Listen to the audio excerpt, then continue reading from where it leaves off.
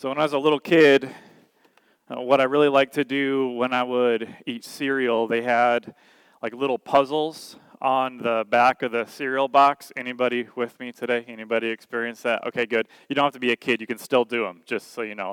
That's just what the deal is. But one of the puzzles that I really liked that was often on the back of Frosted Mini Wheats was a puzzle that just talked about spotting the differences. Ben, you don't put that picture up for me?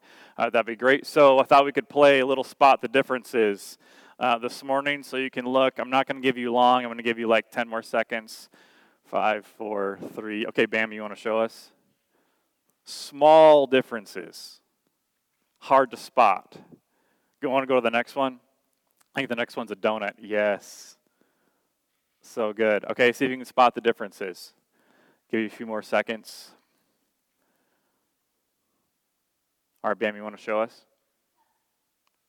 Small differences. And we're in this series in the book of Colossians, and Paul is writing this letter to a community of Jesus followers. And you've been told before that they're new Jesus followers. Like, these are not people that grew up in church. These are not people who attended Sunday school and who know the stories and who were forced to go to church on Christmas Eve and hold the candle with all of the trepidation in their little heart that their hand is not going to get burned by the wax. That's not the kinds of people we're talking about. We're talking about people who believed lots of other kinds of things about themselves and about the world. But then they meet Jesus. And there's this question that Paul wants to bring to the forefront of the minds of the Colossian church. And it has to do with what changes. So, what changes about a person when they come into contact with the message of Jesus? What differences is the gospel, the message of Jesus, supposed to make in a person's life? What changes and what doesn't? Paul knows something that's true, that you can spend a life examining and focusing on the fruit that is produced in your life. But it's also possible to spend a life arguing about doctrine. And doctrine is important. Doctrine has a role. We need to have a firm grasp on what it is actually that we believe about ourselves, about God, and about the world. But Paul knows about Jesus. And Jesus has this relationship in the scriptures with the religious leaders, like the people who knew the most about God and his law in the world. And what's Jesus' problem with the religious leaders? What's his problem with the Pharisees? What's his problem with the teachers of the law? Can I just tell you that this is his problem? Nothing's changed. So the person that you were before is the same person that you are now. And it's maybe kind of funny, up on the screen, we're talking about, is there a sprinkle or is there not a sprinkle? But a life that never changes, it's actually not that amusing.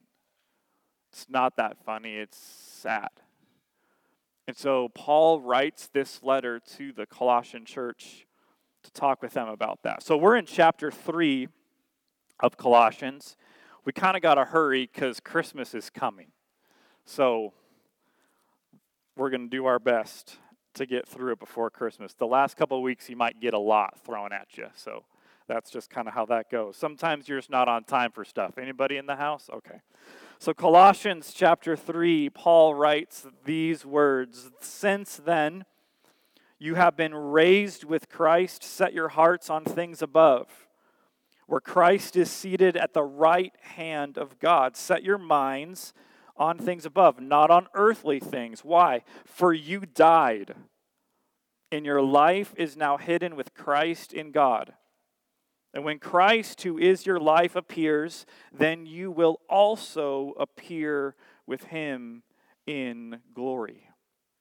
So a couple weeks ago, my son Griffin got invited to a birthday party at Sky Zone. And so we're deciding should we go? Should we not go? What should we do? We decided to go, so we got our masks all rolling, and we show up at Sky Zone, and we're hanging out and playing. We're still in the stage in life. When you get invited to a birthday party, it's still supervised. Okay, so that's just kind of how we roll in our family. So if somebody gets invited, we all get invited together. And so we're at Sky Zone, and hopefully we aren't in that same frame of mind when he's 17, but I'll let you know how that all works out. So we get to Sky Zone, and we're jumping around doing our thing, and then we make our way over to the dodgeball area. And so I get involved in a dodgeball game with a couple 12-year-olds. And there's one moment when I threw a bright red ball at the left hip of this 12-year-old, just smacked him right there. And he's not going to sit out. And so I'm mature. And so I was like, hey, you're out. I'm also a former youth pastor, so I have the authority to tell you when you're out and when you're not out. And I looked at him, and I even pointed out, I was like, you're out. And he goes, well, he's not. He's supposed to be out. He didn't sit down. And I'm like, that doesn't have anything to do with you. You're out. Because I'm mature. And this is what Paul is saying. Like, if you've been raised with Christ, set your hearts on things above where Christ is seated at the right hand of God. Set your minds on things above, not on earthly things. Why? Because you died. Like, you're out. That old way of life, out. That old way of speaking, out. That old way of thinking about other people, out. It's done. It's buried. It's supposed to be gone. And there's maybe nothing more tragic than someone who has an encounter with Jesus, a resurrection moment, and we just pretend that we can stay in the dodgeball arena because other people are. And so Paul wants the Colossian church to understand that there has been a death, and there has been a resurrection, and you can live in light of the death if you want to. Or you can live in light of the resurrection that's happened in your life. And so Paul wants the Colossian church to understand that there's a new heart in the deal. And that new heart should impact their mind, like the way that they think. And their new heart and their new mind should impact their habits, their way of life. And here's what we know that is true. That God has promised that when we come to know Him, when we find our identity and life in Him, His promise is that we don't have to make a new heart for ourselves. We're giving a new heart. So in the Old Testament, you can have like King David, and what's his prayer? Like, oh God, would you create in me a new heart? Not would you give me the power to do it on my own, but God, would you give me a new heart and renew a right spirit within me and cast me not away from your presence. And then we have like moments in the prophets, like in Ezekiel, when the promise from God is that there's a heart of stone that's within us. And God's going to do something with that heart of stone. He's going to take it and He's going to replace it with what? With a heart of flesh. The idea is that death is being buried and life is rising within the believer. So that's the promise. Like, I will give you a new heart. But let me tell you the reality. There are still habits that we will continue to battle as followers of Jesus. So the promise is we're given a new heart. But the reality is we will still battle our old way of life. We're still going to battle the old thoughts that we had about the world and about ourselves and about others. And we're still going to battle language. We're still going to battle judgment. The idea is that they just don't dissolve. Doesn't just like magically go away. The promise is that I will give you a new heart. But the reality is we will still wrestle, grapple with this old way of life. So Paul says the only way you have a chance, it smells pretty good actually. I don't know what this one is, blueberry passion fruit or something. It's pretty good. The only way you have a chance is if you set your mind and you set your heart in a new place. Because if you set your mind and your heart in the old place, you're going to get the old thing. For you died, and your life is hidden with Christ in God. Set your mind and heart above. So I just have a question this morning, like how much of our conversation in the last 100 hours has to do with here? And how much of it has to do with above? Like how much of what we have worried about in the last 100 hours has to do with here? And how much of it has to do with above?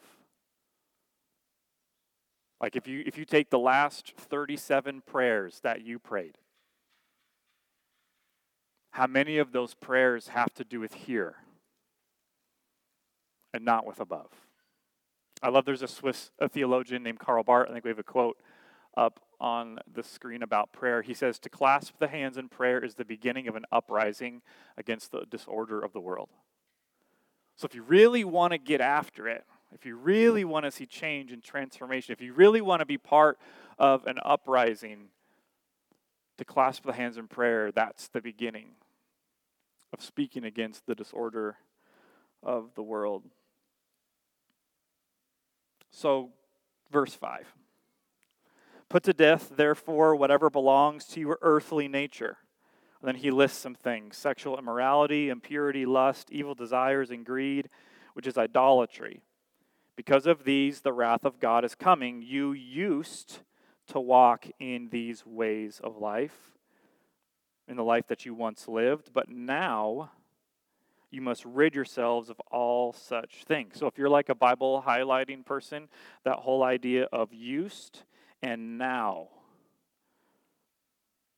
You must rid yourselves of all such things as these: anger, malice, rage, slander, and filthy language. Let's not forget about the filthy language, which is not a very common Bible term. You don't hear that very much from your lips. And then this is interesting, verse 9. Do not lie to each other, since you have taken off your old self with its practices and have put on the new self, which is being renewed in knowledge in the image of its creator. So here, there's no Greek, no Jew, no circumcised or uncircumcised or barbarian or Scythian, slave or free, but Christ is all and in all. So Paul says, if this is going to happen, if you're going to set your heart and your mind on things above, not on earthly things, there are some things that need to be put to death. And so he lists them: sexual morality, impurity, lust, evil desires. And then the last one is greed. And let me tell you something. When I was researching this, when I was studying this, I thought I very much knew what he meant by greed. But I was wrong. The more I dug in, the more I studied, I stumbled upon this Greek word for greed, pleonexia, and it means longing. So what if greed is not about accumulation? What if greed is not about having more of something? Like more money in your bank account, more comfort, more security, more popularity. More. What if that's not what greed is about? What if greed is about longing? What if greed is about desire? And so Paul brings up two categories that need to change. The way they think about sexuality needs to change, and the way they think about anger needs to change. So the Colossians are in the Roman Empire. And the Roman Empire had their way of thinking about sexuality. And basically, like if you could dream it, it was in. It was a part of the deal. It's kind of like going to Cherryberry. And you walk how this goes. Like you go walk into Cherryberry and you have your dish and then you have like your ice creams, and then you just have everything you could like think of in the world to put on top of your ice cream. Here's what's beautiful about Cherry Berry. No one steps in front of you and says, "Excuse me, sir, you cannot put Oreos and cookie dough and sprinkles on the ice cream." They don't do that. You can do that if you want. You can put whatever your heart desires in that little bowl, but here's the deal about Cherry Berry. There's a moment, there's a time when you have to deal what you've put in the bowl. Like you get to the end and there's the 16-year-old girl who like is going to weigh it for you, and you're like, $7.82. It's like, wow, I didn't put that much in there. And Paul says, new Christians, you need to set your heart and your mind on things above. Because you died, and your life is hidden with Christ in God. And so don't let this culture that you live in trick you into thinking you can put whatever you want inside of the bowl and still have a renewed heart and a renewed mind. Because it turns out where you have your heart and your mind set matters. And then he kind of makes a strong shift from sexuality to anger. And he's concerned about them in this way. And so there's kind of 5 categories. We can talk about anger. We can talk about rage.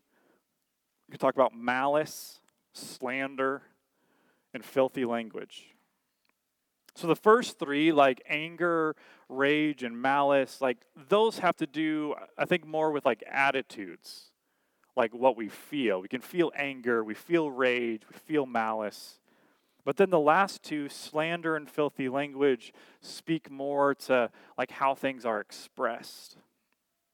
So what does anger do? Anger kind of simmers. Like anger is kind of the moment when you're enjoying too much popcorn and it gets stuck in your teeth and you can't get it. And it's just there and it's bothering you, and you grab your toothbrush, it's not getting out. You grab the floss, it's not getting out. It just gets underneath your skin, literally. That's kind of how anger works. It's usually not just in one volcanic explosion of emotion. That's rage. That's the next one. So anger simmers, but rage explodes. Rage is the moment when the boiling water takes over the pot. After a certain amount of minutes, the pot can no longer contain what's inside. Malice desires harm. Malice is saying, like, I hope that you have to pay for what you did to me. And the sooner the better.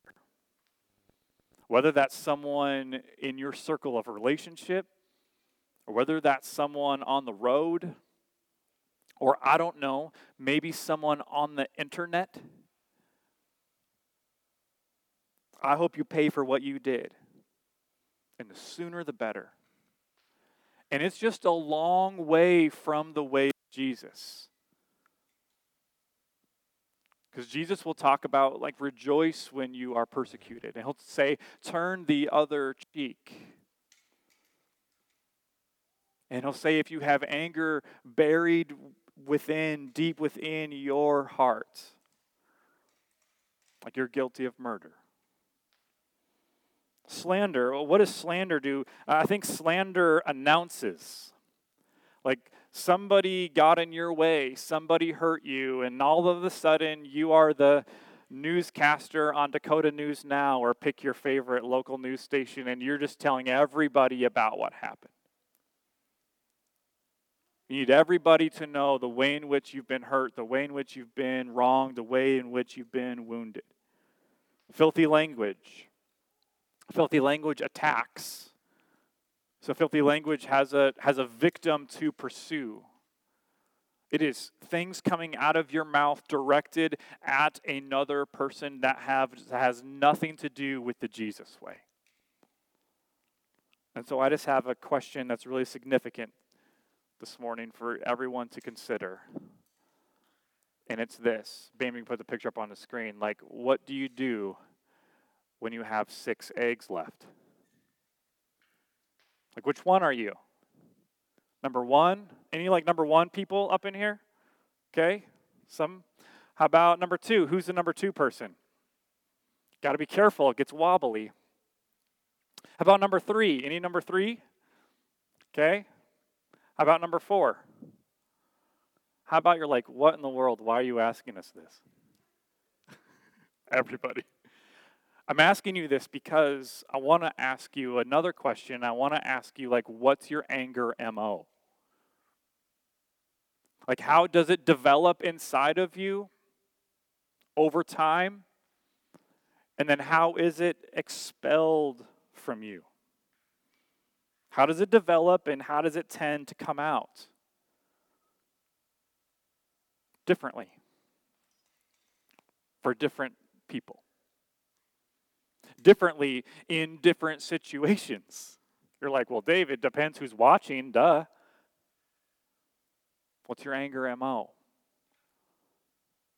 If it's true that we died and our life has been hidden with Christ in God, and if it's true that we're setting our mind and our heart on things above and not on earthly things, it's going to change how we deal with this.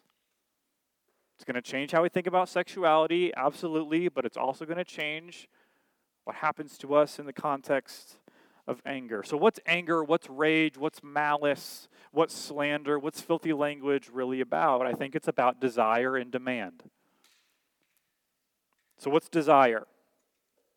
Desire is I want something and I'm not getting it. I want something and I'm not getting it. What's demand about? Demand is about, well, if I don't get the thing that I want, then someone is going to pay. And that might sound intense, but it's true. Because we make people pay for us not getting what we want. Sometimes we make people pay with having a super bad attitude. I can remember being a 14-year-old working at Hy-Vee, and if we did not have the right frozen peas, how someone would lose their ever-loving mind. Paul says, you guys, you died. And your life is hidden with Christ in God. So would you stop setting your mind on earthly things, things that pass away? Would you stop setting your heart on earthly things, things that will pass away? Anger and rage is about desire and demand. So I just want to ask you today, like, what do you want? Like, if it's about desire, I want something and I'm not getting it, and it's about demand, if I don't get it, someone will pay. I just want to ask you what you want. Like, do you want to be on time? Do you want to, appear together? Do you want other people to think that you have the equation solved in your mind? Do you want to appear successful? Do you want to be right? Do you want to be noticed? Do you want to be included? Do you want to be liked? Do you want comfort and control? Do you want certainty? Do you not want to be second guessed? Do you want to be listened to? Like, do you want to be the one to decide? Do you want to be impressive? Like, church, what do you want? Colossian Christians, what do you want? Because I just believe that when you experience anger and rage and malice and envy and slander, filthy language, there's something that you want. So what is it? You will get angry, you'll be full of rage, you will exhibit malice and envy and slander and filthy language when there's something that you want and you're not getting it. It's really interesting in the book of James. We were in the book of James a year ago, and I kind of went back this week, and it's really interesting. The 4th chapter of James begins this way: what causes fights and quarrels among you? Like, why are you guys fighting? Did that come out of your mouth this week? Hey, why are you guys fighting?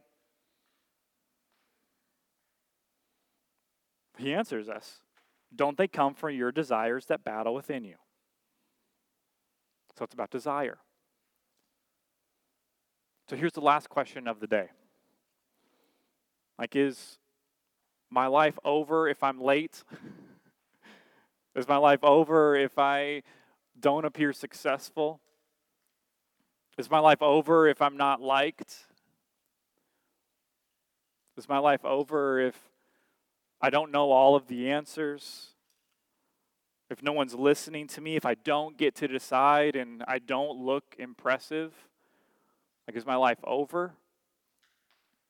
Paul wants to remind us and the Colossian church that it's far from over. Because our life isn't centered around those things. Our life is Christ and what he has said about us. And what he has revealed is true about you and about me. And so my life is not defined by who left me out, but my life is defined by who brought me in.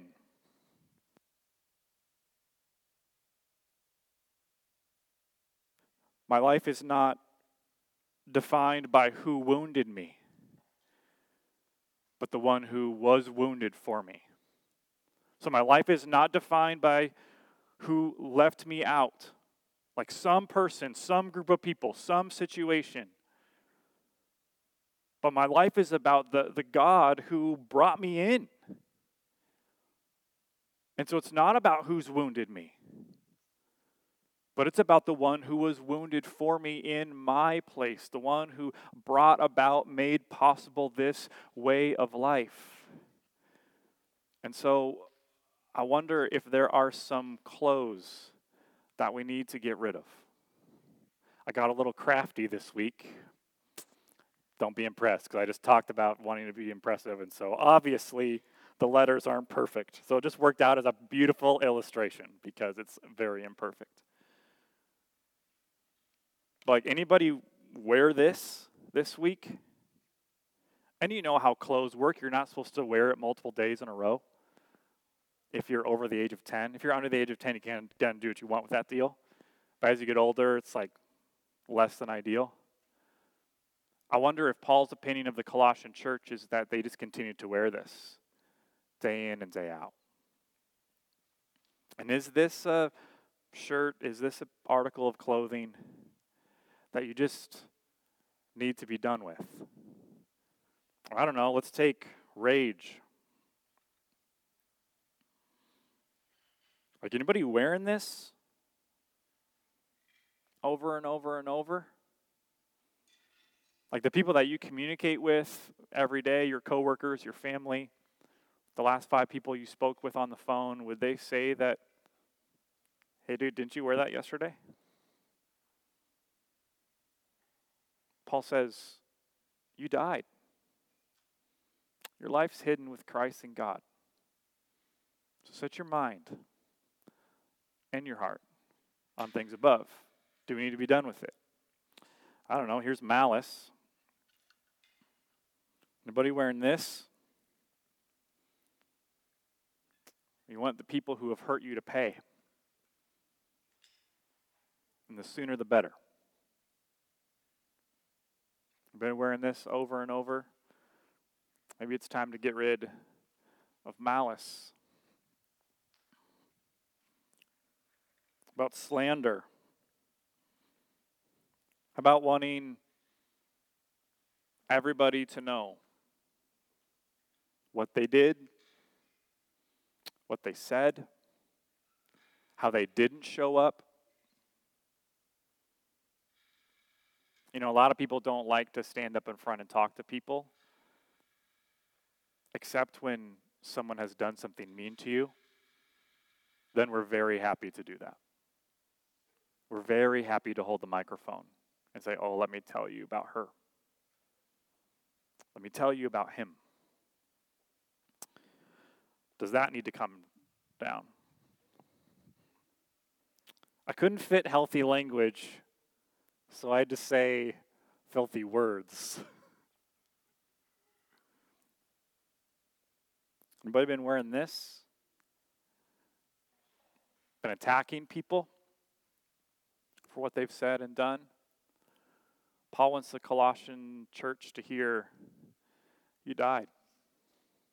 And your life is hidden with Christ in God. So of course the promise is that I will give you a new heart.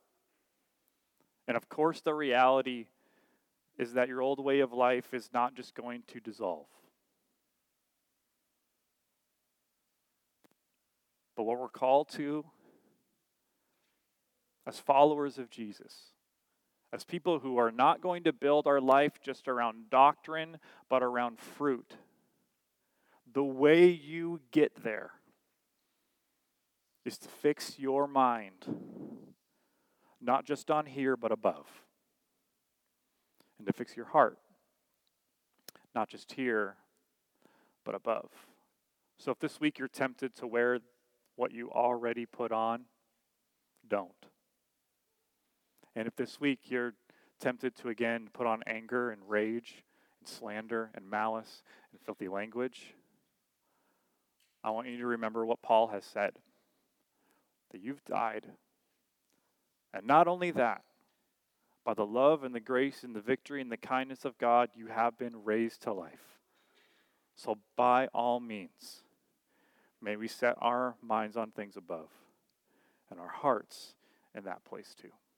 Let's pray together. Lord God, we thank you today for your goodness and your grace and your kindness to us. Jesus, we thank you that we have been clothed in your kindness and in your mercy, in your grace, and in your victory. And so, God, we invite you in this place and in these moments just to reveal to us what we have been putting on, because, God, it's easy to put things on blindly. And I think for some of us in the room today, we've just been wearing stuff because it's familiar. We've just been wearing stuff because it's just what we wear.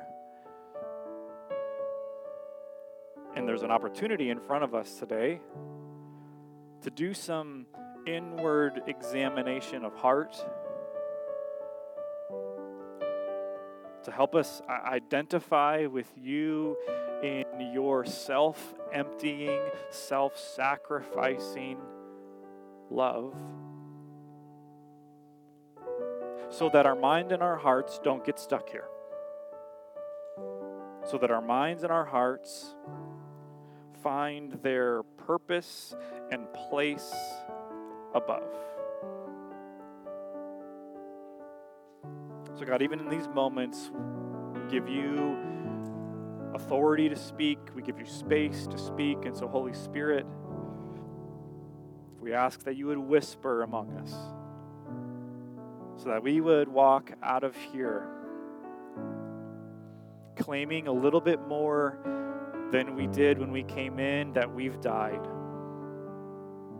And our life's been hidden with Christ in God. So there's no performance that's needed because our life is hidden with Christ in God. And there's no shame that needs to bury us because our life is hidden with Christ in God. And there's nothing that's impossible because it is the sacrificing, healing, powerful victor, Jesus, who's raised us.